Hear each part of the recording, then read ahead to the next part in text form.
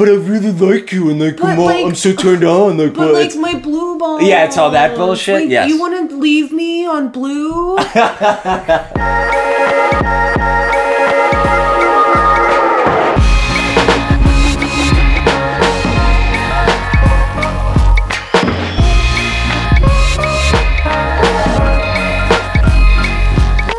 All right, well, hi guys, welcome back. This is episode 3, and I actually have Jared starting right off the bat with me today. Welcome. Hello, thank you. That was such a podcast voice.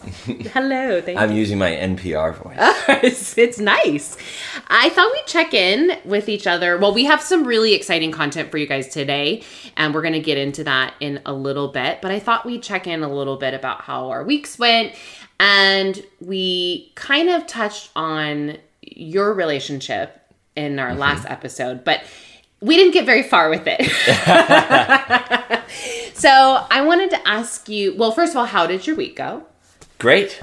Yeah, it was nice. I don't know, do you have a specific question for me about my relationship? Because the one thing I was going to share today about where I'm at is really, being in a relationship is scary. And there's a lot of points where, as your feelings grow for somebody or as things get more serious, whether that is meeting their friends or them meeting your friends or families or just whatever, right? There's all kinds of things that might be a trigger point for you, you know, especially if you've been hurt before, if you have a past of some type, which is everybody. I don't know why I said that. So I think I've been sitting with that a lot. And thinking about that, and I had a really nice couple of days with my girlfriend and talked a little bit about some of that, and just sort of for me, just sitting with that and working through some of that, like recognizing, oh, this is scary, and like that's okay. You know? Yeah, that's great. Yeah. And I think it's a good reminder, because I think when you're single and you look at people in relationships, you're like, oh, they're so happy. I'm so lonely. What's wrong with me? But then when you're in the relationship, you're like, oh my gosh, this is scary. This is a lot. Do I prefer being single? What is it that am I giving something up, or am I ready to move forward with this person? And there's just so much on both of it. I know for myself, I definitely have those scary, I'm a runner. I tend to run. Me too. And what happens is, like, my instinct is to turn off my feelings for that person and want to run away, when ultimately I really like that person, and it would be better to stay in it, to figure it out. And I think there's something about high-achieving, confident, competent people that are maybe more prone to that, because part of what I've been thinking about in the past few days, sort of journey, I guess, that I'm on, is the idea of surrender and loss of control. And that's the scary part, and you really have to give yourself over to being hurt. And those of us that are planners and maybe type A and maybe deal with a little anxiety, that is like no bueno for us. And a lot of our lives are constructed around knowing what the situation is and being in control of everything, so that you're not caught in a situation that's going to hurt you or make you embarrassed or whatever, right? Be detrimental to your career. Yeah, I think that's really the biggest thing, is we don't want to get hurt. And nobody wants to get hurt. But I think everybody reacts differently to that. Yeah, but you can't, this is the equation, right? You can't get close to somebody without risking being hurt. Yes. And we try to cheat that equation a million different ways, and it never works. Those two things are locked together inextricably. So that's how my week is going. Well, that got deep really fast, but that's good. Yeah. So you had the conversation. I like that you're able to have that open communication. Yeah. Because open communication is really important. I've actually, one of the critiques that I get when I'm dating is that I'm too overly communicative. And I'm just like, okay, well, then you're not my person. Yeah. You know, I think we're at the age where, why wouldn't we want to be communicative? You know, if you can't communicate what you're feeling, then go to therapy. So do you think there is such a thing as over communicative? No. Yes, no, definitely. And I think my thing is that I probably over communicate too soon. And it's for the reason that I'm afraid of being hurt. Yeah. So I over communicate too soon, and I'm trying to figure out, like, is this person going to hurt me? Is this person going to hurt me? And ultimately I scare them away, and then I justify it with, well, if I scared them away, then they're just not the person for me. Which I think there's truth to that, because I think eventually someone will meet me and be like, okay, yeah, she's pretty intense and she communicates a lot, but I see something really special, really valuable about her, and I want to give her grace through that, and I want to keep seeing her. So, I think there's a give and take. Sure. I agree. Yeah. How was your week? Well, I decided to jump back on the dating apps. Nice. Just really just for content for this podcast. For you guys. I'm doing this for you. So I downloaded Hinge and Bumble. Mm-hmm. I typically have more success with Hinge, but I've actually had more success with Bumble this week. Interesting. Mm-hmm. So I'm actually talking to two guys right now. One, I connected on Hinge a couple months ago, and I told him, listen, I think I'm going on a dating hiatus. I want to just be honest with you. I think I'm going to delete the apps. I'm just not ready to date. And he said, well, listen, here's my number. If you change your mind, hit me up. Cool. So I hit him up, and he contacted me back. So we're kind of chatting. He's out of the country right now, so we're just chatting through WhatsApp. And then I'm talking to a guy from Bumble who lives in Costa Mesa, who seems quite interested. He's older. He's 39. Okay. And I don't know. I mean, here's my thing with dating apps. I hate small talk. Yes. The worst part, I agree with you. The worst part. And so I want to meet these people as soon as possible. Totally agree. Right? Because there is no reason to talk for 5 days, nonstop texting and messaging, if there's no chemistry. Yeah, I can't, if I get, like, when you match someone, you start messaging or whatever, and I don't understand people that are like, how was your day? And I'm like, you're a stranger. Like, I don't, I don't want to tell you how my day was. Yeah, what am I going to tell you? Like, I mean, tough day at work, went to the gym. Like, that's not us getting to know each other. Yes. Like, that's so dumb. I agree. And how many people can you tell your favorite color to? People ask you that? No, I'm usually the one that asks that. No, actually, but this guy that I'm talking to in Costa Mesa, he called me. So I gave him my number because the app wasn't working great, and he texted me. He's been very like, hey, listen, I have to do this right now. I'll text you later. Mm-hmm. So he's been communicative, letting me know that he's interested. He called me. He was like, I want to meet you. I just can't meet you right now. And I said, well, to be honest, I don't really like waiting a long time to meet someone. Mm-hmm. And he was like... You're like, I don't like waiting, period. I don't like waiting, period. Actually, if you could have met me yesterday, that would have been great. And he was like, no. He's like, I hear you. I want to meet you. So we'll make it happen. So... Nice. Anyway, we'll see. I like that. I like it when the guy is kind of bold and takes control. We're totally stepping all over our dating app episode that we have planned. Oh, yes, we do. But I like, because there's so many stuff I want to say. I'm like, ooh, the phone move is a nice move, but I think that's generational or whatever. I know. But yeah. So we are going to do an entire episode about dating apps. Yes. For those of you who are on them, and kind of a how-to of what works, what doesn't. And actually, at the end of this episode, I do want to just give a couple funny conversations that happen. Perfect. Okay. But our content today is going to be about consent. So I want to give you guys a trigger warning. Because we're talking about consent, there are going to be some things that may cause triggers if you have experienced something that was non-consensual. Is that the word? Non-consensual in the past. So if you know that it's going to be a trigger for you, then you may want to skip to the end of the episode.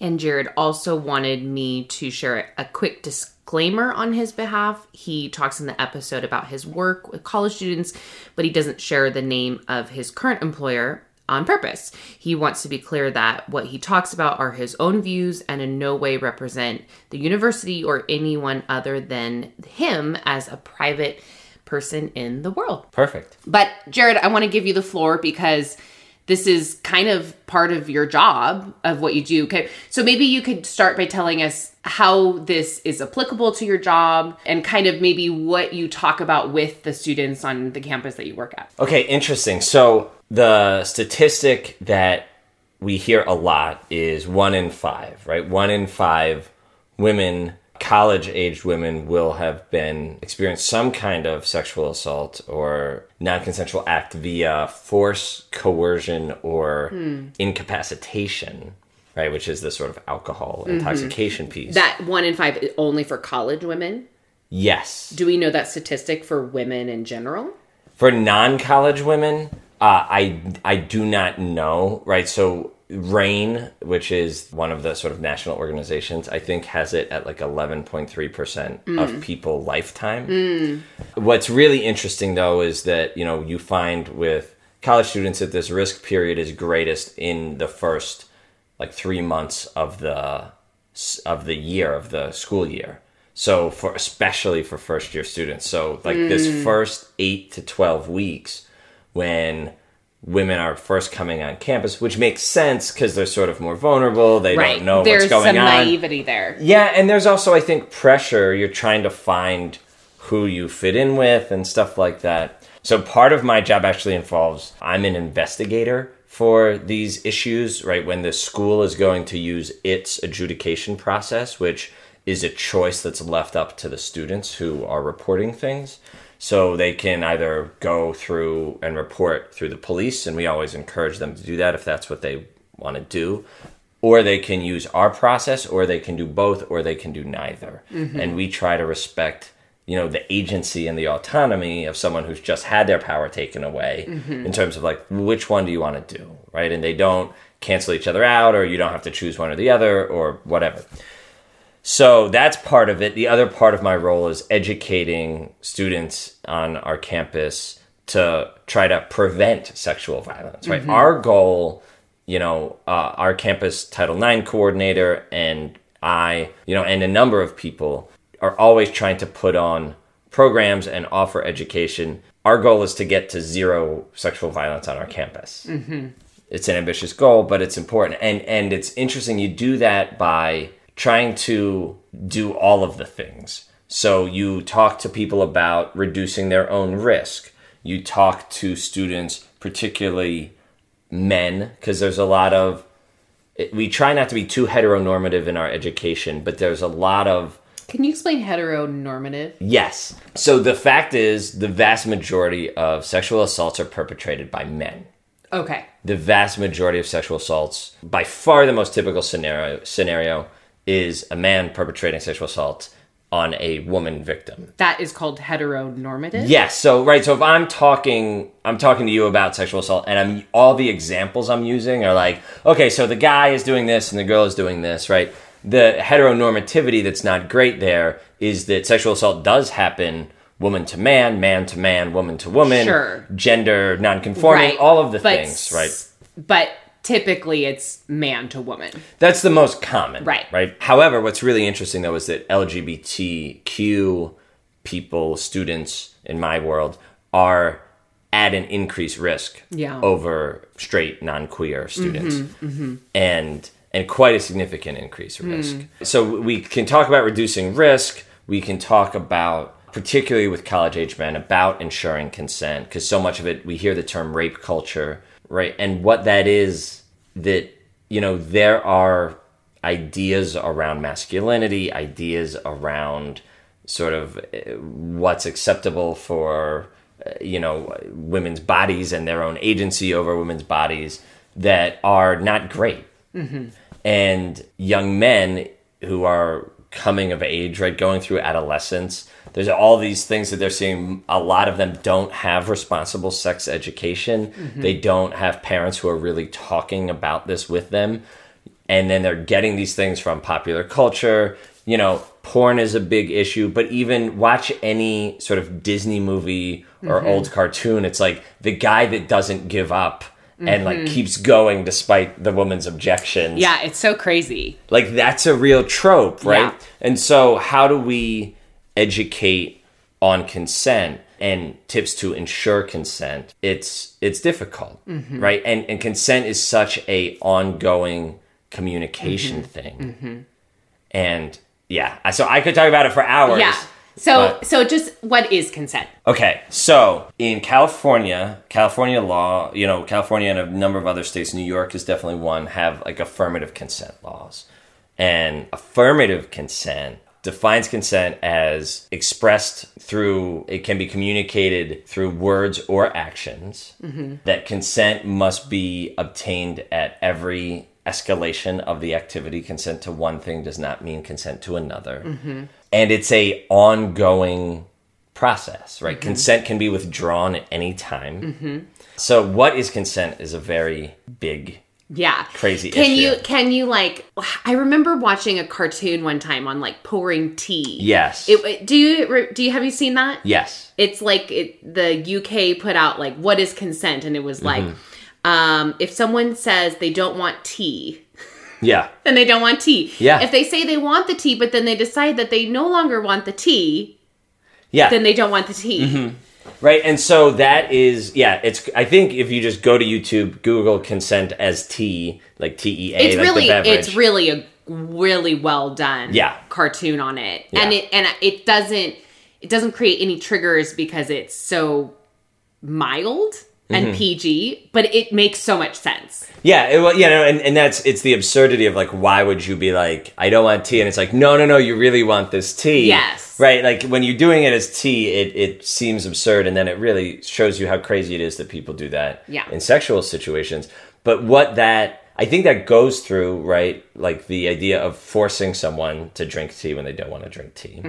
The idea of coercion, right, which in most university policies and some laws is described as like a unreasonable amount of pressure, right, to drink tea when the person doesn't want to drink tea, which isn't physical force, but it can be like a little bit of intimidation, and it can just be sort of repeated pressuring, being pushy, and then incapacitation is the other one that's really complex, because I always start out when I'm talking with students about this, I say, can a person be so intoxicated that they are no longer able to give valid consent? And everybody in the room says yes. We're all very familiar with that. The idea of sort of valid consent, right? That idea of affirmative consent must be clear, knowing permission by word or action to engage upon an activity. Then I ask a room full of students, can a person have some alcohol and still be able to consent and to give valid consent? And then the room gets kind of quiet, and some people say yes and some people say no. Now, where some health and sex educators, I think, have done a disservice to people is in the interest of being clear, and I understand why they do this, but people have said things like, if a person has one drink, then it's rape. That no one can give consent under the influence of alcohol, any amount of alcohol, because intoxication begins at the first drink, which is true. It starts affecting your body, your nervous system, your decision making.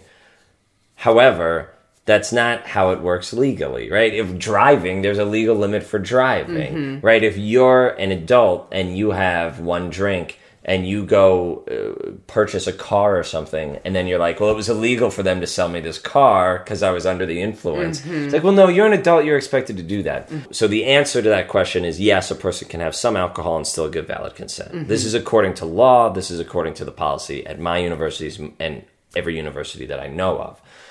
Now, we can debate whether that's a good thing or a bad thing. The legal policy distinction is intoxication versus incapacitation. And a person can be intoxicated, but when are they incapacitated? So incapacitation is defined as lacking the ability to know the who, what, where, when, why of what's going on around you. And that also has to be knowable to the other person in a way. So then when I'm talking with students around this, I talk about, so what does it look like when a person is incapacitated and unable to give consent, because of alcohol, right? You'll hear passed out, they can't walk, they can't talk, those are all great. Yes, 100% correct. And then the real tricky part is you go, okay, so how do you know when that line is crossed? Because there's an area where a person has had one or two drinks and is very coherent, and you're debating politics and they're making very insightful points or whatever. And then there's passed out, and then there's a gray area in between. And this is the reason why a lot of health and sex educators want to oversimplify and just say, like, anywhere near that gray area, no, run for the hills. And there's a lot of merit to that, but there's a lot of sex happening at college campuses after one or both people have had some amount of alcohol. So to say just don't do it, I don't think is realistic. And I think you're leaving out a bunch of people that want to know, okay, when I'm in that situation, what do I do? And what I tell students when I'm having these conversations or giving these kinds of presentations is, I talk to them about sort of the adding up of the risk factors. And I borrowed this from an educator at Penn State who has a TED Talk that's really good. This red light, yellow light, green light example. One of the things I do is I say, okay, so what does a red light mean? And everyone says stop. What does a green light mean? Everyone says go. And then I say, what does the yellow light mean? And again, there's some pause there. And a few students will say something. And I say, that's right. It means go really, really fast before the light turns red. And then everyone laughs, because that's a joke, obviously. Right, because what a yellow light really means is slow down and proceed with caution. However, we all react to yellow lights, not all and not always, but a lot of us react to yellow lights by speeding up and going really fast before it turns red. And that's what people do in sexual situations. Then I walk students through different things like, okay, I don't know my partner. My partner and I have never met before tonight. What does that do? That's like, okay, well, now there's a little bit more to think about in terms of making sure the communication is clear and the consent is clear. Okay, my partner's been drinking. Now there's a little bit more to think about. And we want to be a little more thoughtful and a little more careful. Now I'm getting some mixed messages from my partner. Mixed messages means like 1 minute they're saying, let's get naked. And the other minute they're saying, hang on, I'm not sure I know you well enough. Okay, now we need, now that's adding it up. I've been drinking. And when I say that one, students often get confused. And, they're like, well, I mean, if I know I'm okay, then blah, blah, blah. But part of being impaired by alcohol is maybe you won't pick up on the body language, right? Or, if your partner becomes uncomfortable or is trying to convey that to you in some way. And so as you add all these things up, that's necessitates, I think, being really clear and careful, right? And I always tell students, sometimes in the midst of a situation, like you want to kind of stop everything, get out of the person's space, like turn on the light and be like, hey, let's check in. Is everything okay? Like, what do you want to do? We can do anything you want, and having that level of conversation. So all that stuff I just said solves the problem of non-consensual things that may occur because two well-meaning people and bad communication. Now, a lot of non-consensual things occur, and there's a lot of research that shows this, by people, usually men, that perpetrate these acts knowingly and intentionally and repetitively. And so all that stuff I just did doesn't get at that. Right. Yeah. You're talking about like, and this isn't just for students. I mean, being in my 30s, I have experienced this as well with men. So I think the main thing with that is if you're both interested in each other and there's attraction there and maybe some alcohol, maybe not, but you're having a good night and things are starting to get steamy and heat up, it's never a bad thing to stop and take a break and just be like, hey, how are you feeling? Yeah. That's not a bad thing. And maybe you even stop, you take a break and you realize, maybe I don't want to sleep with this person right now. And consent isn't even necessarily penetration, right? Consent is everything. Yep. It doesn't matter how old you are. Yes. It's never bad to just stop and take a breather or go get some water or talk to the person. Like, it's not going to ruin the mood to do that. Yes. And I spoke about sort of the kind of perpetrator sort of profile, but there's gray area there too, right? The gender roles, particularly in our country, are so shitty. I have men come talk to me after presentations I give and go like, I was in a situation with a woman that I was really interested in. You know, we were making out or something like that. Or I asked if I could kiss her, and she like laughed at me or got annoyed with me, or, you know, so there's pushback on this from everywhere. And it's because we're also steeped in this bullshit of these gender roles that like the guy's supposed to be the aggressor. And like, I think for a lot of people who aren't comfortable like owning their own sexuality and agency, you know, if that's what you've heard your whole life is that a man is supposed to just totally come on to you, then when someone's like doing a good job of asking you for your consent and asking you to be an equal partner and have full agency and stuff, sometimes there's pushback from that. And I've heard that before. And it's actually interesting because I've also talked to guys who are like, I know that no doesn't mean no. Like they've said that to me. And I'm not talking like one guy. I'm talking to multiple guys that have said to me, I know that when a woman says no, she really doesn't mean that. And what she wants is for me to like keep pushing her. And my jaw is like dropped that these men think that. But is there some validity to that? Like you're saying there's some pushback. So are there some women who kind of play hard to get because they want that aggressor? I don't know. Like, yeah, I mean, I think, right, this is where we're all trapped and hurt by these stereotypes, by these gender roles and things like that. I think that is true. So I'll share for myself, when I was in high school, you know, and in locker rooms for sports I was playing, like the older guys would like say, here's what you do, right? When you're making out with a girl and you try to take her pants off and she stops you, what that means is like, wait 2 minutes and then try again. And like literally I have memories of these guys, you know, saying to like my like 14-year-old, like, I don't know anything, right? And you're impressionable and you're like, oh, this is what I'm supposed to do, right? Saying to 14-year-old me, like, and you try again and again and again and again and again and again and again. Yeah, and so that culture exists, right? I experienced it. I heard it. Well, I mean, we have a president right now who has openly admitted to grabbing a woman by her pussy. Yeah. I mean, the culture is not only here, but it's like we have a leader of the world that is almost like bragging about it. Yeah.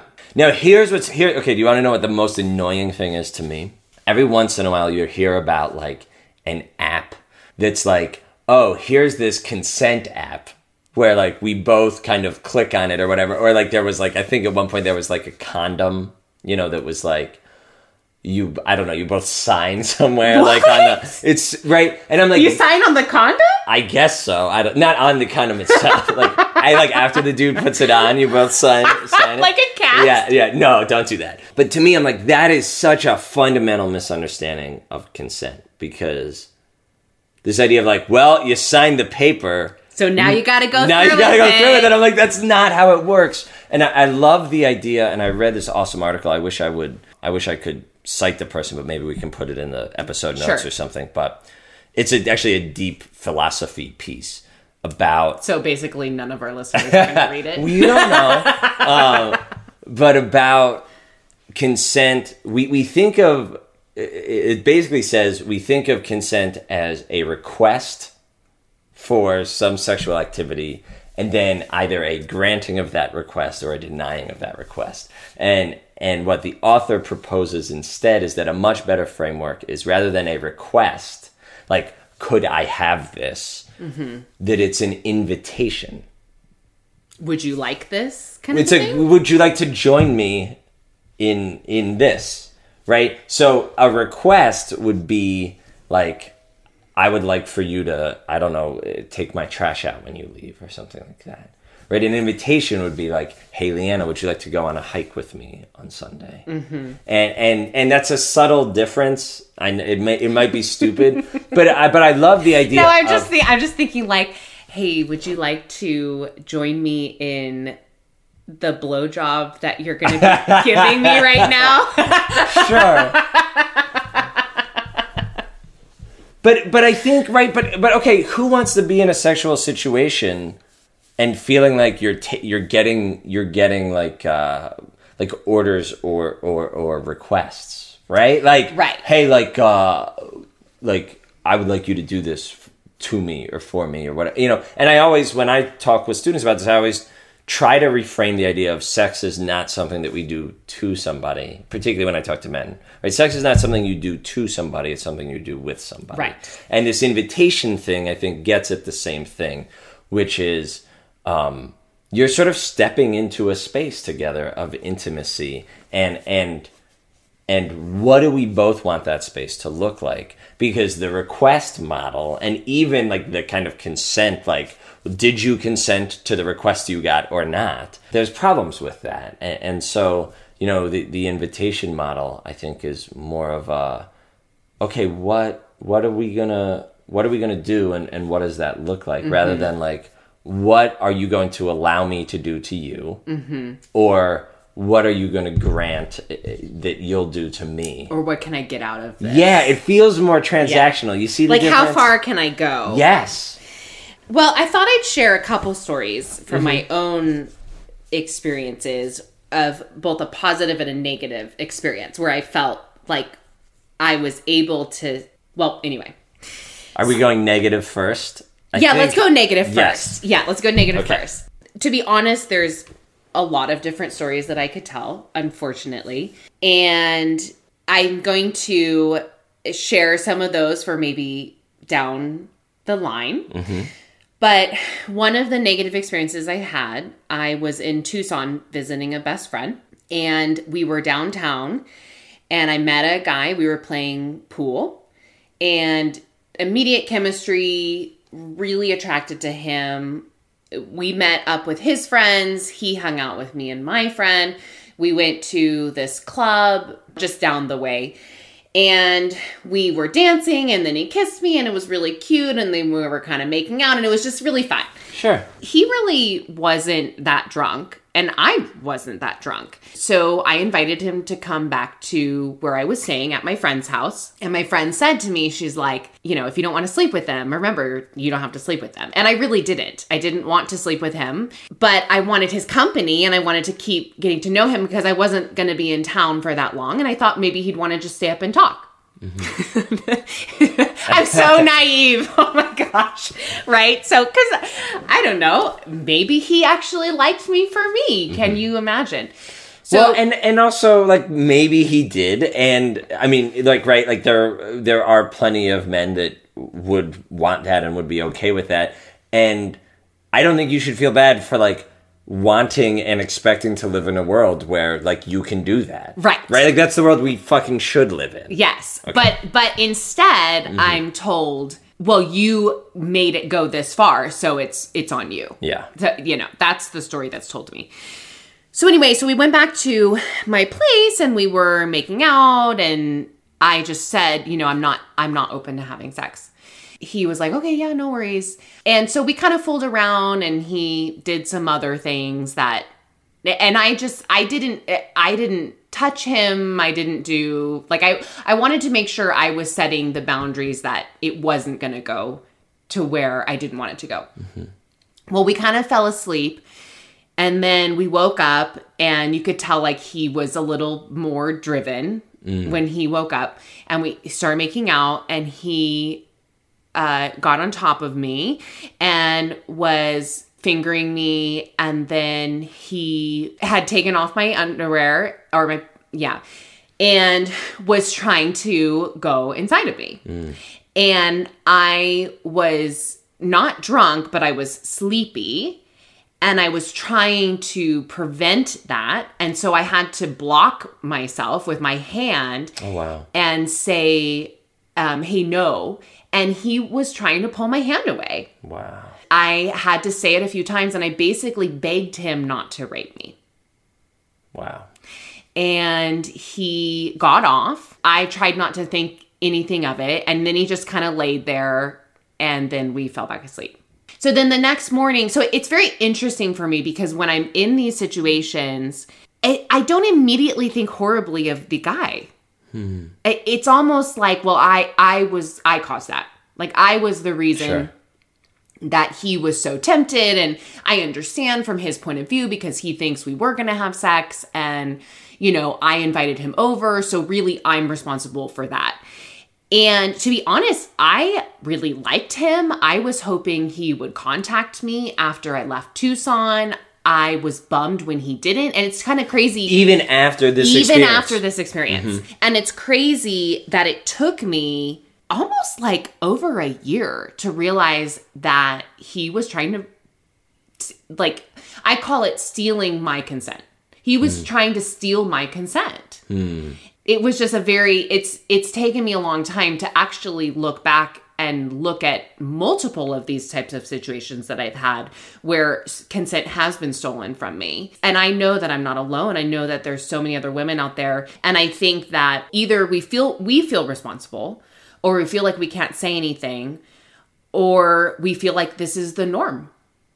Like this is normal for women to go through this. I mean, it's crazy. Yeah, I will say just about every woman in my life that I have a conversation with has these stories, right? And if, for men that are listening or women who have boyfriends, brothers, whomever, right? Like, just men hearing these stories is so important. I mean, I hope that they hear this and think, I need to make sure that I'm in a situation where this person does not feel pressured.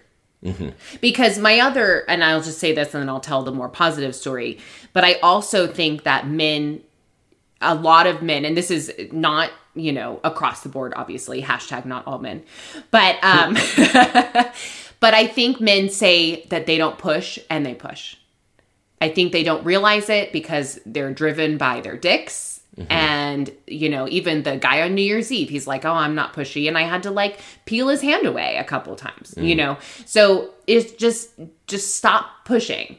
If she wants it, she should let you know or ask, and Jared's going to give us some more specific details in the end here. Sure. But let me tell a positive situation now.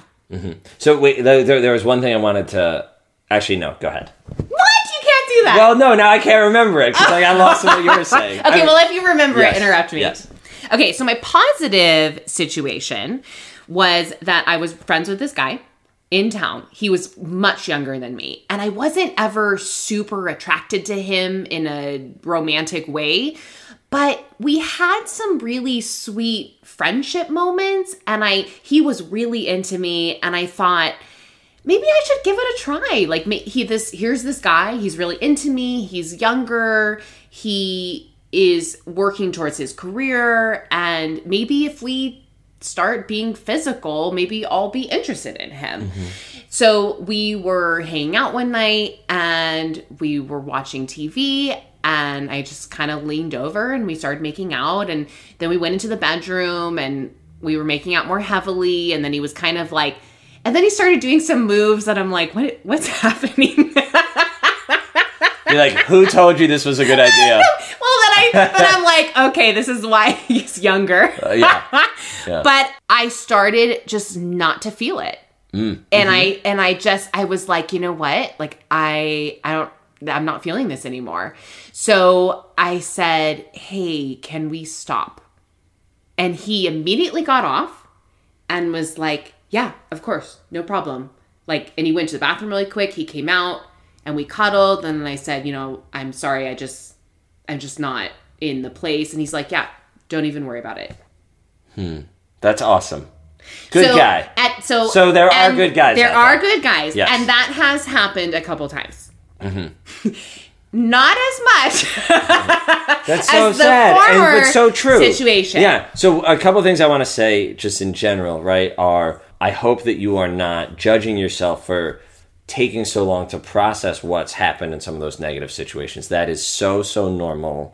That the idea of guilt and self-blame being kind of a first response, right? We know that that's a really normal reaction to all different kinds of trauma, and particularly this one.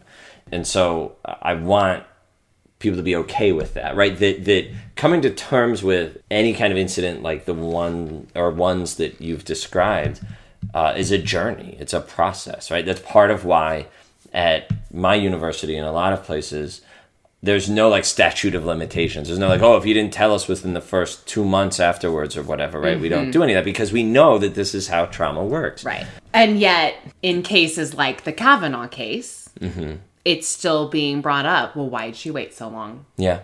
It's really sad. I mean, I'm sorry, guys, to be so political in this episode, but it is really sad how women's, and I would say mostly women, however, obviously there's other situations, and especially in the queer world as well.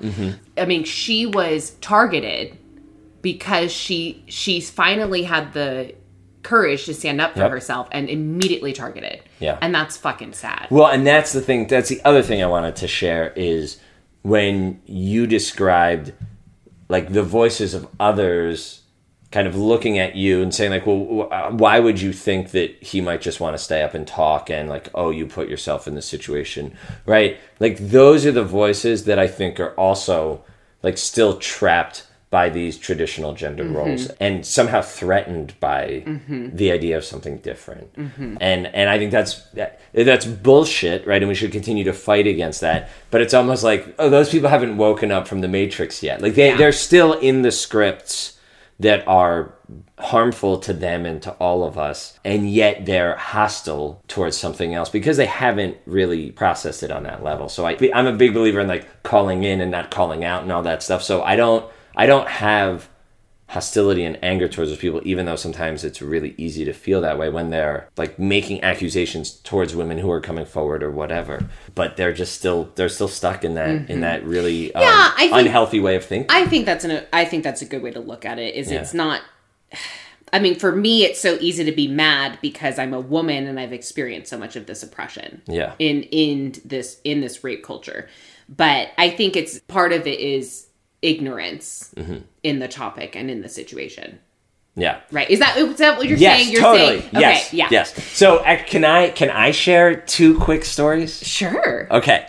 So one is I'm in college and I'm with my girlfriend that I was with for a good bit of time in college, and I think we'd been like seriously together for like a year and a half at this point. I went to college in the South. I'm from Pennsylvania. She came to Pennsylvania for part of the holiday break to visit me. She stayed with me at my mom's house, whatever. You know, they had met before and everything, so it was like pretty serious. And at one point, we're in the house, but we're, have to like sort of sneak away. Of course. To fool around. Sure. So we go to this downstairs. I mean, I still sneak away to fool around. That's great. From your dog Olive, or no, from my sister's that's house. Right. None of us. Yeah, we don't live on our own. We don't live on our own. Yeah. So we go to this downstairs bathroom and we're messing around, and she starts. Because there's nothing sexier than a bathroom. Sure, right? I mean, what are you gonna do? So she starts going down on me, and I finish, and afterwards, and it wasn't like right afterwards, but like as we're like kind of getting ourselves back together, she says, hey, like you put your hand on the back of my head and I couldn't like pull away. And like she was a badass, awesome woman. And she was kind of like, you better not fucking ever do that again. Like not in like a, and I was like, oh my God, I had no idea. Like, and she's like, I know, that's why I'm telling you. Like, wow. And it was really, I mean, that was a really interesting thing to me, and why, there are people who would say like, oh, it's bullshit to say that this is miscommunication or that consent is complicated or blah, blah. You're just making excuses for people. Well, I have experiences like this one where like I had no interest in doing something that was against my partner's consent in that situation. Yeah. Right? And if you guys knew Jared, like Jared is like, he's going to be the guy that's making out with you and he's like, are you okay? And the woman's like, would you just make out with me? Yeah. Like, I don't know, because I thought I noticed something. I just said something. Okay. So actually, to that point, another story that happened like fairly recently is that... Not with your girlfriend. No. Okay. No. Like within the last, like, let's say 2 years. Okay. I was dating someone. It was fairly new. We'd been on a couple dates. Had a nice time. Attracted to each other. Not necessarily like, like I was like, like not sure on whether we were like really clicking like emotionally, and, because for me, being the type of guy I am, which you just alluded to, like, it's like if someone hasn't like gone to therapy and stuff like that, I'm like, oh, do we really understand each other? So it was like one of those. But like, there was pretty like hot sort of sparks between us. And I think we had made out, not super hot and heavy or whatever. And then we start making out and it gets pretty hot and heavy. This is like 3rd or 4th date. I think I had had like 2 drinks. She had had 1 or 2 drinks. And we start having sex. And like you described, right, of like all of a sudden like feeling like sort of disconnected and not feeling it or whatever, that happened to me. And that's something that happens to me.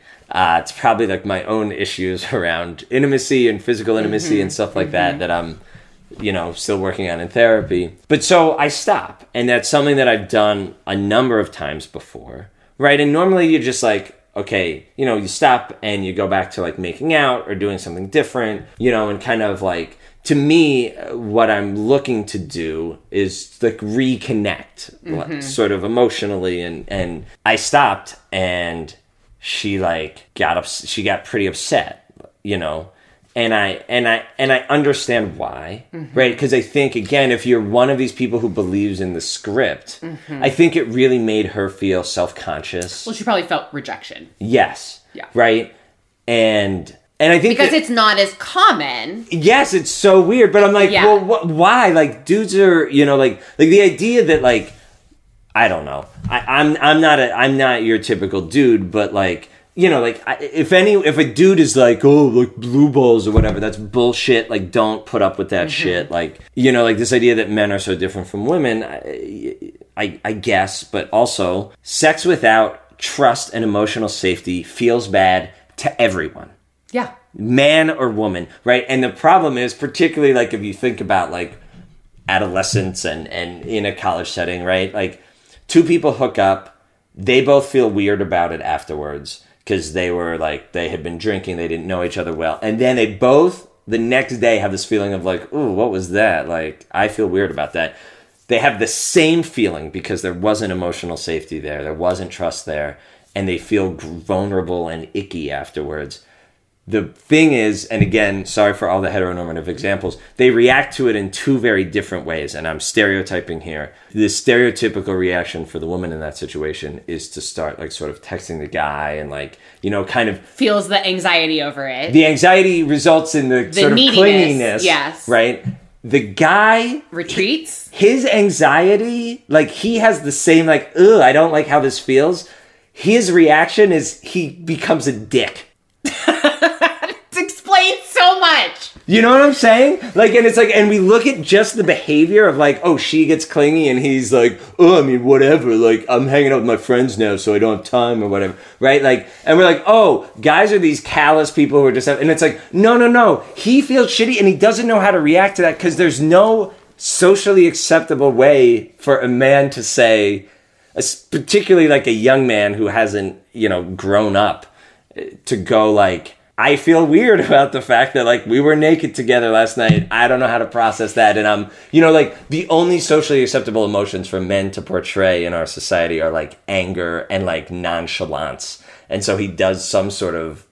So like then why do men continue to go sleep with women then? If they know that's how... Is it because they're not really understanding that that's how they feel? So they know that they feel something and they think what they're feeling is like, oh, the chase is over. I'm just not into that girl anymore. When ultimately what they're feeling is they knew that was uncomfortable because there wasn't trust and security there. And then is that why when they kind of meet a girl that they really, really like, they tend to not want to sleep with them as soon?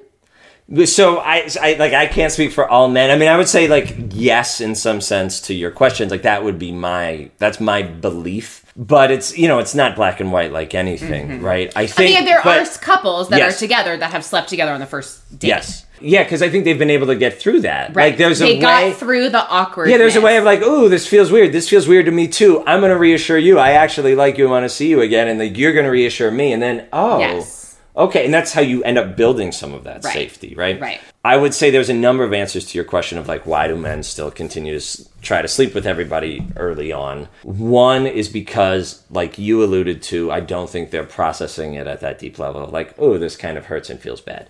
A second answer is that everyone is trying to cheat the intimacy vulnerability equation, right? What we started talking about at the top of the episode of like, it's scary, you might get hurt, and everyone's trying to cheat it. I think that's why a lot of people, man, woman, gay, straight, whatever, go through like a slut phase. I went through a slut phase in high school and college, and like grew past it because I didn't like how it felt. And I think I think the slut phase is you're trying to cheat the intimacy vulnerability equation. Mm-hmm. You're telling yourself, like, well, I can just do this and not get my feelings involved and not have to worry about it and not feel bad. But then you do it and it feels bad, mm-hmm. right? Because you can't cheat that equation, and then you move past that phase. Mm-hmm. That's my second answer to your question. Mm-hmm. My third answer to your question is, again, to go back to, these gender roles and what it means to be a man. Particularly young men are desperate to sort of like that they have to pass, right? Mm-hmm. Every guy thinks that all this like manliness shit is coming natural to every other guy, and they're the one who has to fake it, right? And they're desperately afraid of being found out, right? This is kind of how everyone feels in high school, right? Like everyone's cool, and I have to fake it. And if they only knew like what a nerd I was or whatever, like I would never be able to show my face in public again. That's how masculinity works with adolescent men. Like we know this from research. And so they're sort of desperately trying to like fit themselves into this box, like this gender role script.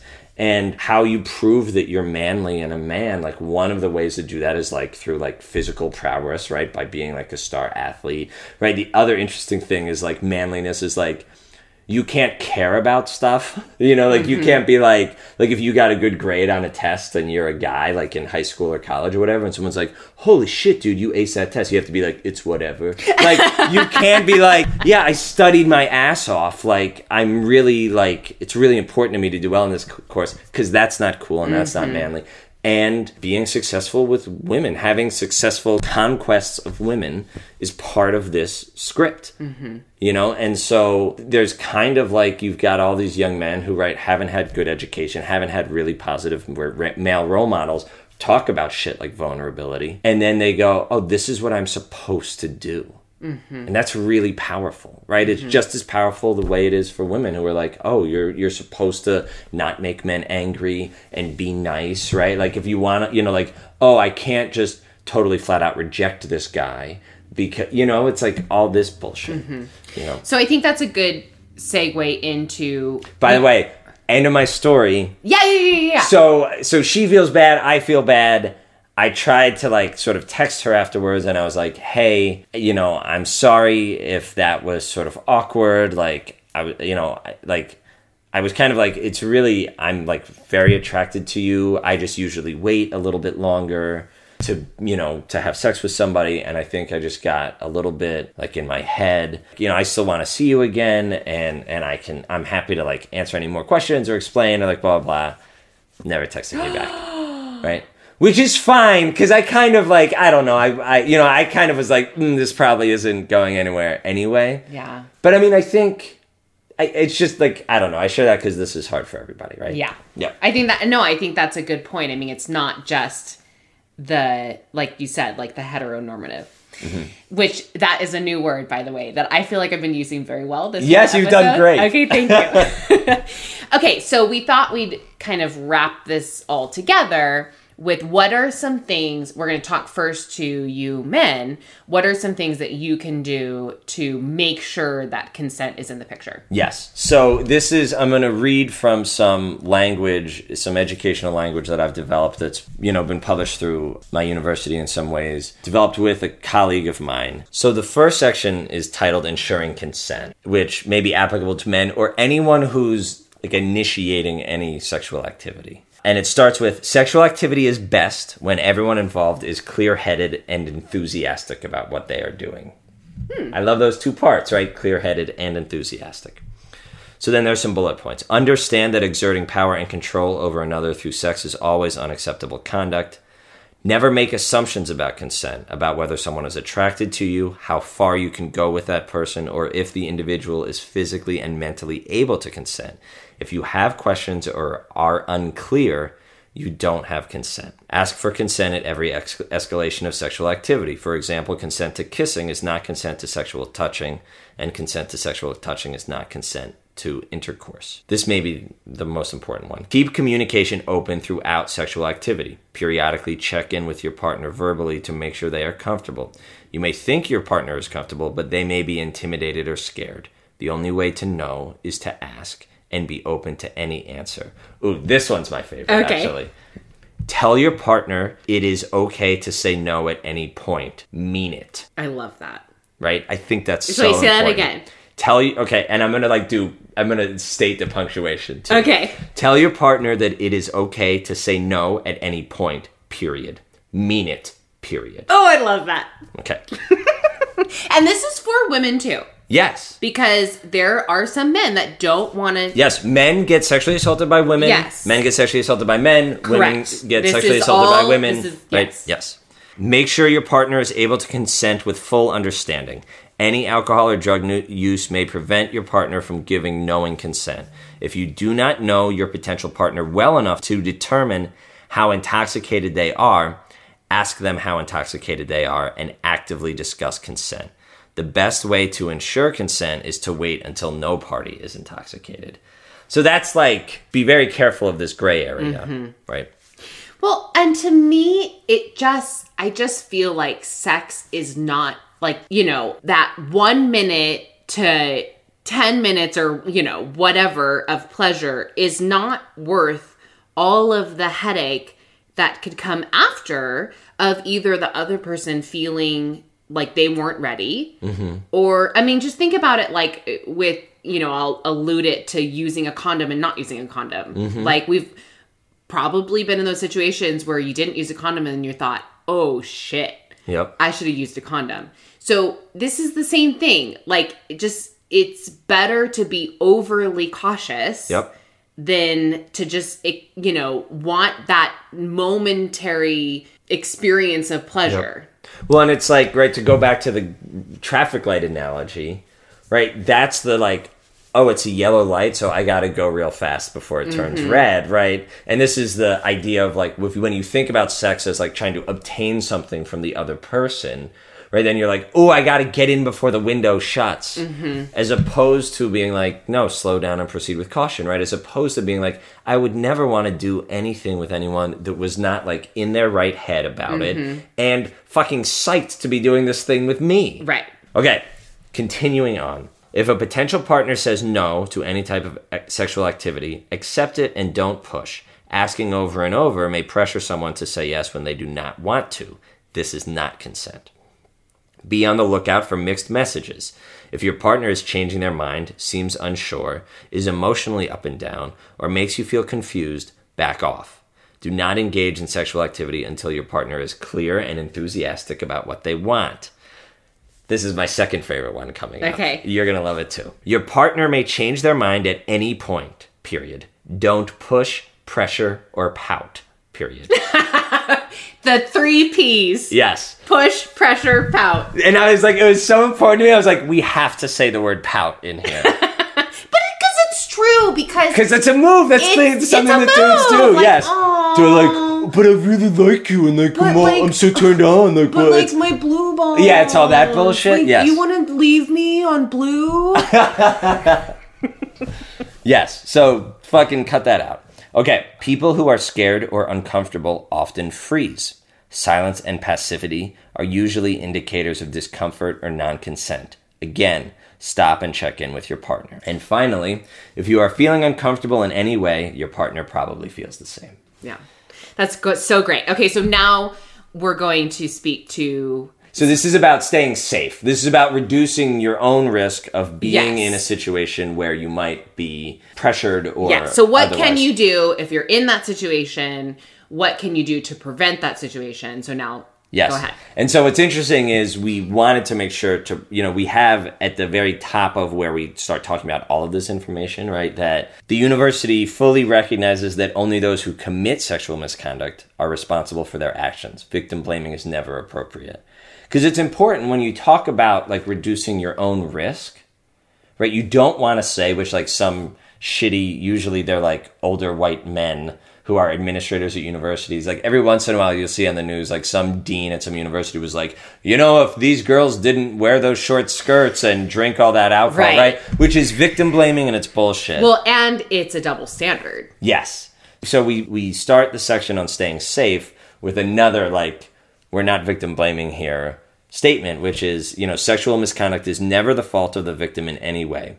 Failure to do any of the following does not change the fact that only perpetrators are to blame for sexual misconduct. So it's like, we want to preface this, right? So then we say, and here's the bullet points. Sex is best when there is mutual trust, understanding, and care. Communicate your limits and boundaries with your partner early and often. Then we have a section entitled Recognize Perpetrator Behavior. Perpetrators often use alcohol or drugs to lower inhibitions, reduce resistance, and obtain sex. This is the most common tactic used by perpetrators in the college setting. Be aware of your own consumption and be wary of others who are pressuring or repeatedly encouraging you to drink. So when I talk to students about spotting this perpetrator profile, the number one signal is the use of alcohol as a tool to obtain sex. Mm-hmm. Like, oh, here, let me get you another drink. Oh, you need a refill? It's like, oh, I made this is like the special shot. We have to take my special shot together or whatever, right? Yeah. And men can also do this thing where it's like, well, we're going to keep taking shots together, but because I'm a man and my body processes alcohol at a quicker rate than yours, and I weigh more than you, we can take the same amount of drinks, and I'm still very much aware and in control of what I'm doing, and you are less so. Perpetrators often try to move their intended target away from friends and others to an isolated space, for example, a back bedroom. Mm-hmm. Perpetrators often assume consent and do not ask. This one is really important. Perpetrators often attempt to cross boundaries that have been set. For example, if someone says they do not want to drink, the perpetrator will repeatedly offer or pressure. This also occurs with personal space and physical boundaries, like continuing to touch or tease despite being asked to stop. Mm-hmm. Now, combine that one with this one. Perpetrators often target individuals who avoid conflict because they don't want to make a scene, draw attention, or upset others. So if you are uncomfortable at any time, speak up, leave the situation, call someone, or reach out for help from someone nearby. Others may be waiting for a signal from you that you are not okay, right? So what both of those things combined say is that there's this thing that people who are looking to obtain sex in this way, right? People who fit this perpetrator profile will do, where they're looking for the person who won't enforce their own boundaries. Mm-hmm. So let's say it could look like this. A group of people are at a party drinking or whatever, and some guy slaps some girl on the butt, and she's like, hey, cut it out. Or he puts his arm around her, and she sort of shrugs it off, right? Then he'll do it again. And if he puts his arm around her again and she doesn't push him off because she doesn't want to make a scene or whatever, he thinks, bingo, right? Here's someone who's not going to enforce their boundaries. Here's someone who's a little more conflict avoidant or whatever. And this could be, I mean, I know you're specifically talking mostly, well, this is mostly for college students, yes. But in more of like a, maybe post-college, this could be at bars. Yep, 100%. Like a friend's party. Yep. Even a one-on-one date, you go back to each other's place and, you know, like I've had, like I'm very clear up front, like, hey, listen, just so you know, we're not going to have sex. Yeah. And I've had guys still request it after that. So, you know, this is in all types of circumstances. Yes, right. But this idea of looking for a person who's not going to enforce their boundaries, and the shitty move that a lot of people do, right? And you'll see this in social situations once you start looking for it, is let's say the guy like puts his arm around the girl or makes some joke about her body or something like that, and she goes, cut it out, right? And he might try to do it again. If she enforces the boundary a second time, right, and kind of makes a bigger deal of it, what shitty people will do then is like, be like, whoa, why are you making such a big deal about, like, they'll kind of use the social, hey, don't rock the boat kind of thing, like, against the person, like it's their fault, right? Like gaslighting them almost? Yeah, it's a weird move, right? It's like, whoa, like, what, like, don't, why are you getting all up in my face? Like, why are you making such a big deal of this? Yes. And it's like, no, dude, you know what you were doing. Yeah. And then the last thing under the perpetrator, you know, recognizing perpetrator behavior is straight male perpetrators often have aggressive beliefs about gender and sex. They feel that women are unequal, that women owe them sex and should be grateful for their advances. Jokes about rape, for example, that women are, quote, asking for it, or these types of beliefs are often a sign of this hypermasculine attitude, right? And so what we know from research, which is where this bullet point comes from, is that the men who are likely to fit this profile are the most steeped in these sort of toxic masculinity beliefs and attitudes. And then finally, be with friends that you trust to look out for you and look out for them. Or if you're in a situation, call a friend, text a friend, call 911. Yeah. Well, there's so many stories of like, even like, you know, people who are out at a bar or whatever, like, you know, like going to the bathroom and then like talking to a waitress, or sometimes like the waitress or bartender will be like, are you okay? Like, we can have you like go out the back and we can get this like shitty guy away from you, right? Yeah. Like that idea of like people are often looking for a signal from you that you're like, don't be afraid to make a scene, like disrupt some shit. Like, yeah, I totally agree. And I was going to say, I wish men would stick up for women more often. And I think that there's some intimidation there that they won't fit in with the guys if they're not like joking along or whatever. But if you're with a group of friends and there's men that are joking about, you know, women in a negative way, and I'm not even talking about this, you know, rape or molestation or whatever. I'm talking about just like digging on women in a condescending light, like fucking stick up for them. Like if you don't believe that, then I just feel like I wish men could be more of a voice for women. yes. And I think as our society with the whole Me Too movement, which is so important, I think as our society begins on this journey of awareness of this toxic masculine culture, hopefully we'll get to a point where that's more common. But unfortunately, it's still so prevalent, and I think it's going to be a long road. Yeah, and I think that's a hugely important thing that you're saying, right? So one of my like earliest influences in just sort of healthy sexuality and stuff is Dan Savage, who still has a column and podcast called Savage Love that's amazing. Go check it out. Not as great as our podcast. True. But he calls this NALT, like NALT, right? There's all these people who are NALTs, right? Which stands for not all like that. Right? Oh, yeah, If at sure. any time you find yourself saying like, hey, we're not all like that, right? So there's a number of guys who might say to women and people who are sort of conducting advocacy around rape culture and these kinds of terrible attitudes. They'll go, hey, not all men are like that. And it's like, no, don't tell them, idiot. Go tell the guys we're not all like that. And that's right? what I was saying with the hashtag not all men. Yeah. It's like, duh. Like, Yeah. duh, it's not all men. Thank God it's not all men. Yeah. But unfortunately, it is the majority. Yes. But it's like, well, why won't, you know, whenever like a police shooting happens, right, of an unarmed black man, and then you have all these police saying like, hey, there's good police out there. And it's like, don't tell us that. Tell the police who are shooting unarmed people, you know? And it's just Right. like, right? And there's a not all like that problem with like, you know, you and I both identify as Christians at some level, right? And there's a whole like, hey, not all Christians are like anti-gay, like bigoted people or whatever. And it's like, well, don't tell gay people that.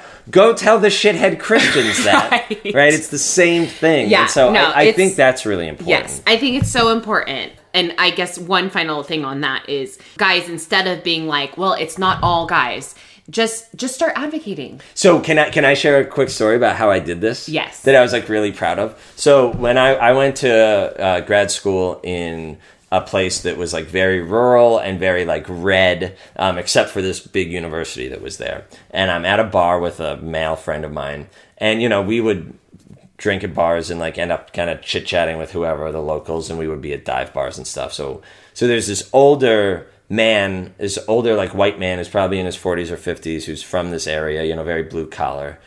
And we're talking to the bartender who's a friend of ours, and something around this topic comes up, and he makes a comment like, you know, about like, well, you know, like, you know, the way they dress, they're asking for it, like all this shit, right? And in my mind, I'm like, fuck, I'm not going to get into like some dumb argument with this guy. There's like, I have very little chance of changing his mind, whatever.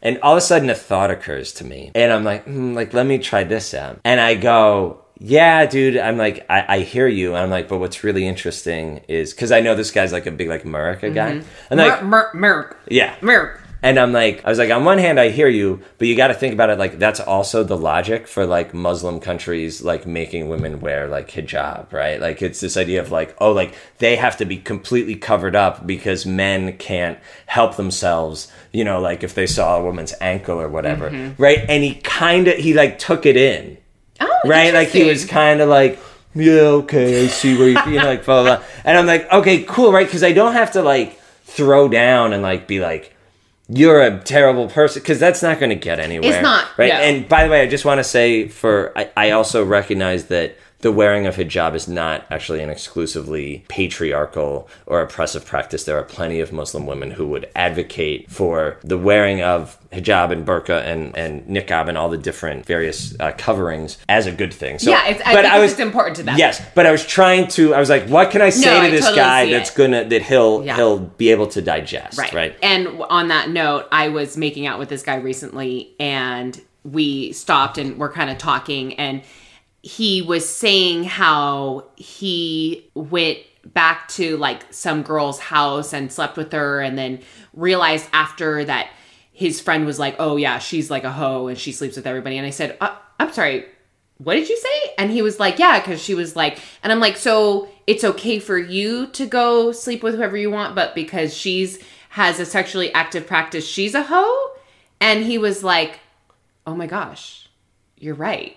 He's like, okay, yeah, no, you're right. I'm sorry. I take it back. Good for you. So I think like, hopefully like we can leave on a hopeful note, which is that when you have these kinds of conversations, like it does raise awareness and we are able to change some of these beliefs and attitudes. Yes. So. And I'm sure a lot of listeners have had really negative experiences, and we're here for you. And hopefully this episode was empowering, if anything, that it's okay to stand up for yourself. It's okay to get yourself out of situations. It's okay to have something happen and to think about it later and then to say something. Yep. And yeah, so we want to just end on a little bit of a lighter note.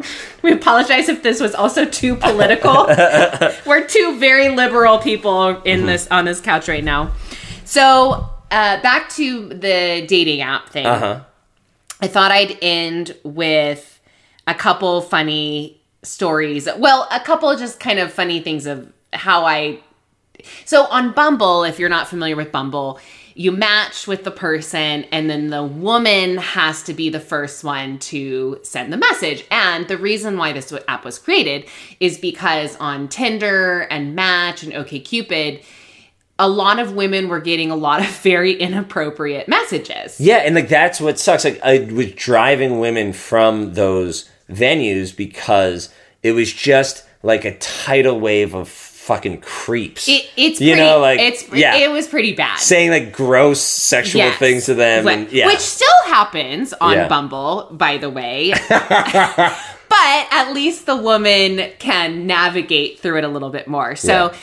Let's see. Okay, so this is not from this Bumble experience. I've like downloaded and this deleted. Bumble go round. Downloaded and deleted Bumble so many times, it's crazy. But I said, hey, Mike, soft or hard shell tacos? I feel like that's, whatever. I was tired. I couldn't think of anything better. Sure. Okay. And obviously soft. Yeah. Right? Oh. Ooh, I don't know how I would answer that question. Well, it depends on the context. Sure. Okay. Yeah. So he goes... Yeah, street tacos, corn tortillas is the right I think answer. So. Yeah. Not here to waste your time, so I'll just say it. I'm looking to have a little fun if you are interested. Ha ha. I'm super respectful and not some asshole, I promise. So in my mind, I'm like, okay, well, this guy is definitely an asshole. That should always be like, that should always, I think, be an indicator of like, I'm a nice guy. And it's like, what? I don't know. Well, maybe, God, like someone's going to hear this and be like, hey, dickhead, you said that to me. Like, or whatever. But I don't think I've ever done that. Been like, I mean, like if someone's asked a question, might. But the context is, hey, listen, I want to use your body because I want to have casual sex, but I'm not disrespectful. Yeah. It doesn't work. It just doesn't work. Well, I mean, it's possible this guy might find women who are looking for the same thing. And I think being open about his intentions. But I have a stance that I don't think I have a really strong stance about casual sex. We can talk about that in a different episode. Well, you know my stance, which is about the intimacy, vulnerability, and person, and he's not going to find what he's looking for. He's not going to find it, and people are going to get hurt. Yes, and that's the problem with casual sex. I don't have. See, you and I have a problem with different aspects of Mike here. Like, right, my problem is. The whole, like, I'm a nice guy thing. Like, flying that flag out there. And your problem is just what he's looking for in general. Right. So I'm going to read his response again, and then I'm going to read my response to it. Because I've gotten to the point where I just feel like I just kind of like nagging them a little bit, and I feel like my response was really funny. So he goes, not here to waste your time, so I'll just say it. I'm looking to have a little fun if you are interested. Ha ha. I'm super respectful and not some asshole, I promise. And my response was, aw, bummer. I prefer disrespectful assholes. Okay. And then I never heard from him again, which was the point, right? And obviously I don't prefer disrespectful assholes, but my point was, by the way, you were supposed to laugh at that. I mean, that was kind of funny. What would be really funny, actually, what I was thinking, like, what would be really funny is if Mike was like, wait. Like, he's like, I can do that. Wait, but that was my point. Yeah. Is I was saying, like, obviously you're a, whatever. Yeah. Okay, so then this was also from a former Bumble experience. But it was late at night. I had just downloaded Bumble. I was just like swiping and messaging people, and I go, listen, Brandon, I've had a couple glasses of wine, and this is the worst part. So here we are. So that was my first message to him. I like that. First of all, very funny. That would have made me laugh. I like that. And he goes, easily my favorite message. And then gives me the okay sign. Yeah. And then never heard from him again. Oh, well, he was looking for you to pick up and run with it, maybe. Yeah, but I just was tired. Yeah. Well, this is actually a nice little outro for this episode and a nice little intro to our next episode. I agree. So I'm going to give you guys one more, and then we'll close. One more as a palate cleanser. Okay, so this was from the most recent one. Okay. And I sent this text at 2:00 in the afternoon. You up?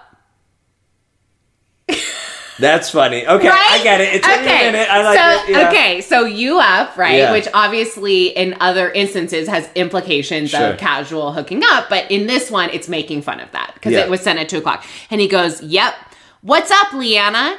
And I just really liked I liked the exclamation point. Like, he seemed, like, super stoked. Yeah, come back with some energy. Yeah. So I replied, what's crack-a-lackin'? Oh, no. And then I said, love the energy. Tell me, I said, your profile is really cryptic. Tell me, like, 3 random things. And then I responded a few minutes later, and I go, I also just realized that crack-a-lacking immediately puts me in the friend zone. I've literally never used that word in my life. See, that would make me like you more. Like, I think that's sort of like charming and meta and like, Yeah. So anyway, this is the guy that I'm talking to that called me and wants to meet me. Oh, hooray. Yeah. So I've never used crack-a-lacking. Like, never in my life. Well, let us know if it works. I'll give you guys an update next week. Yes. Okay, so we're going to end this episode. Thank you guys so much for listening. Make sure to subscribe and rate and review on iTunes. Subscribe on Spotify. You can follow us on Instagram at Hello and Goodbye Podcast. You can follow my personal account at Leanna Joan. And you can find Jared through all that. I guess. And we hope you guys have a great rest of your week, and we'll see you next time. Goodbye. Bye.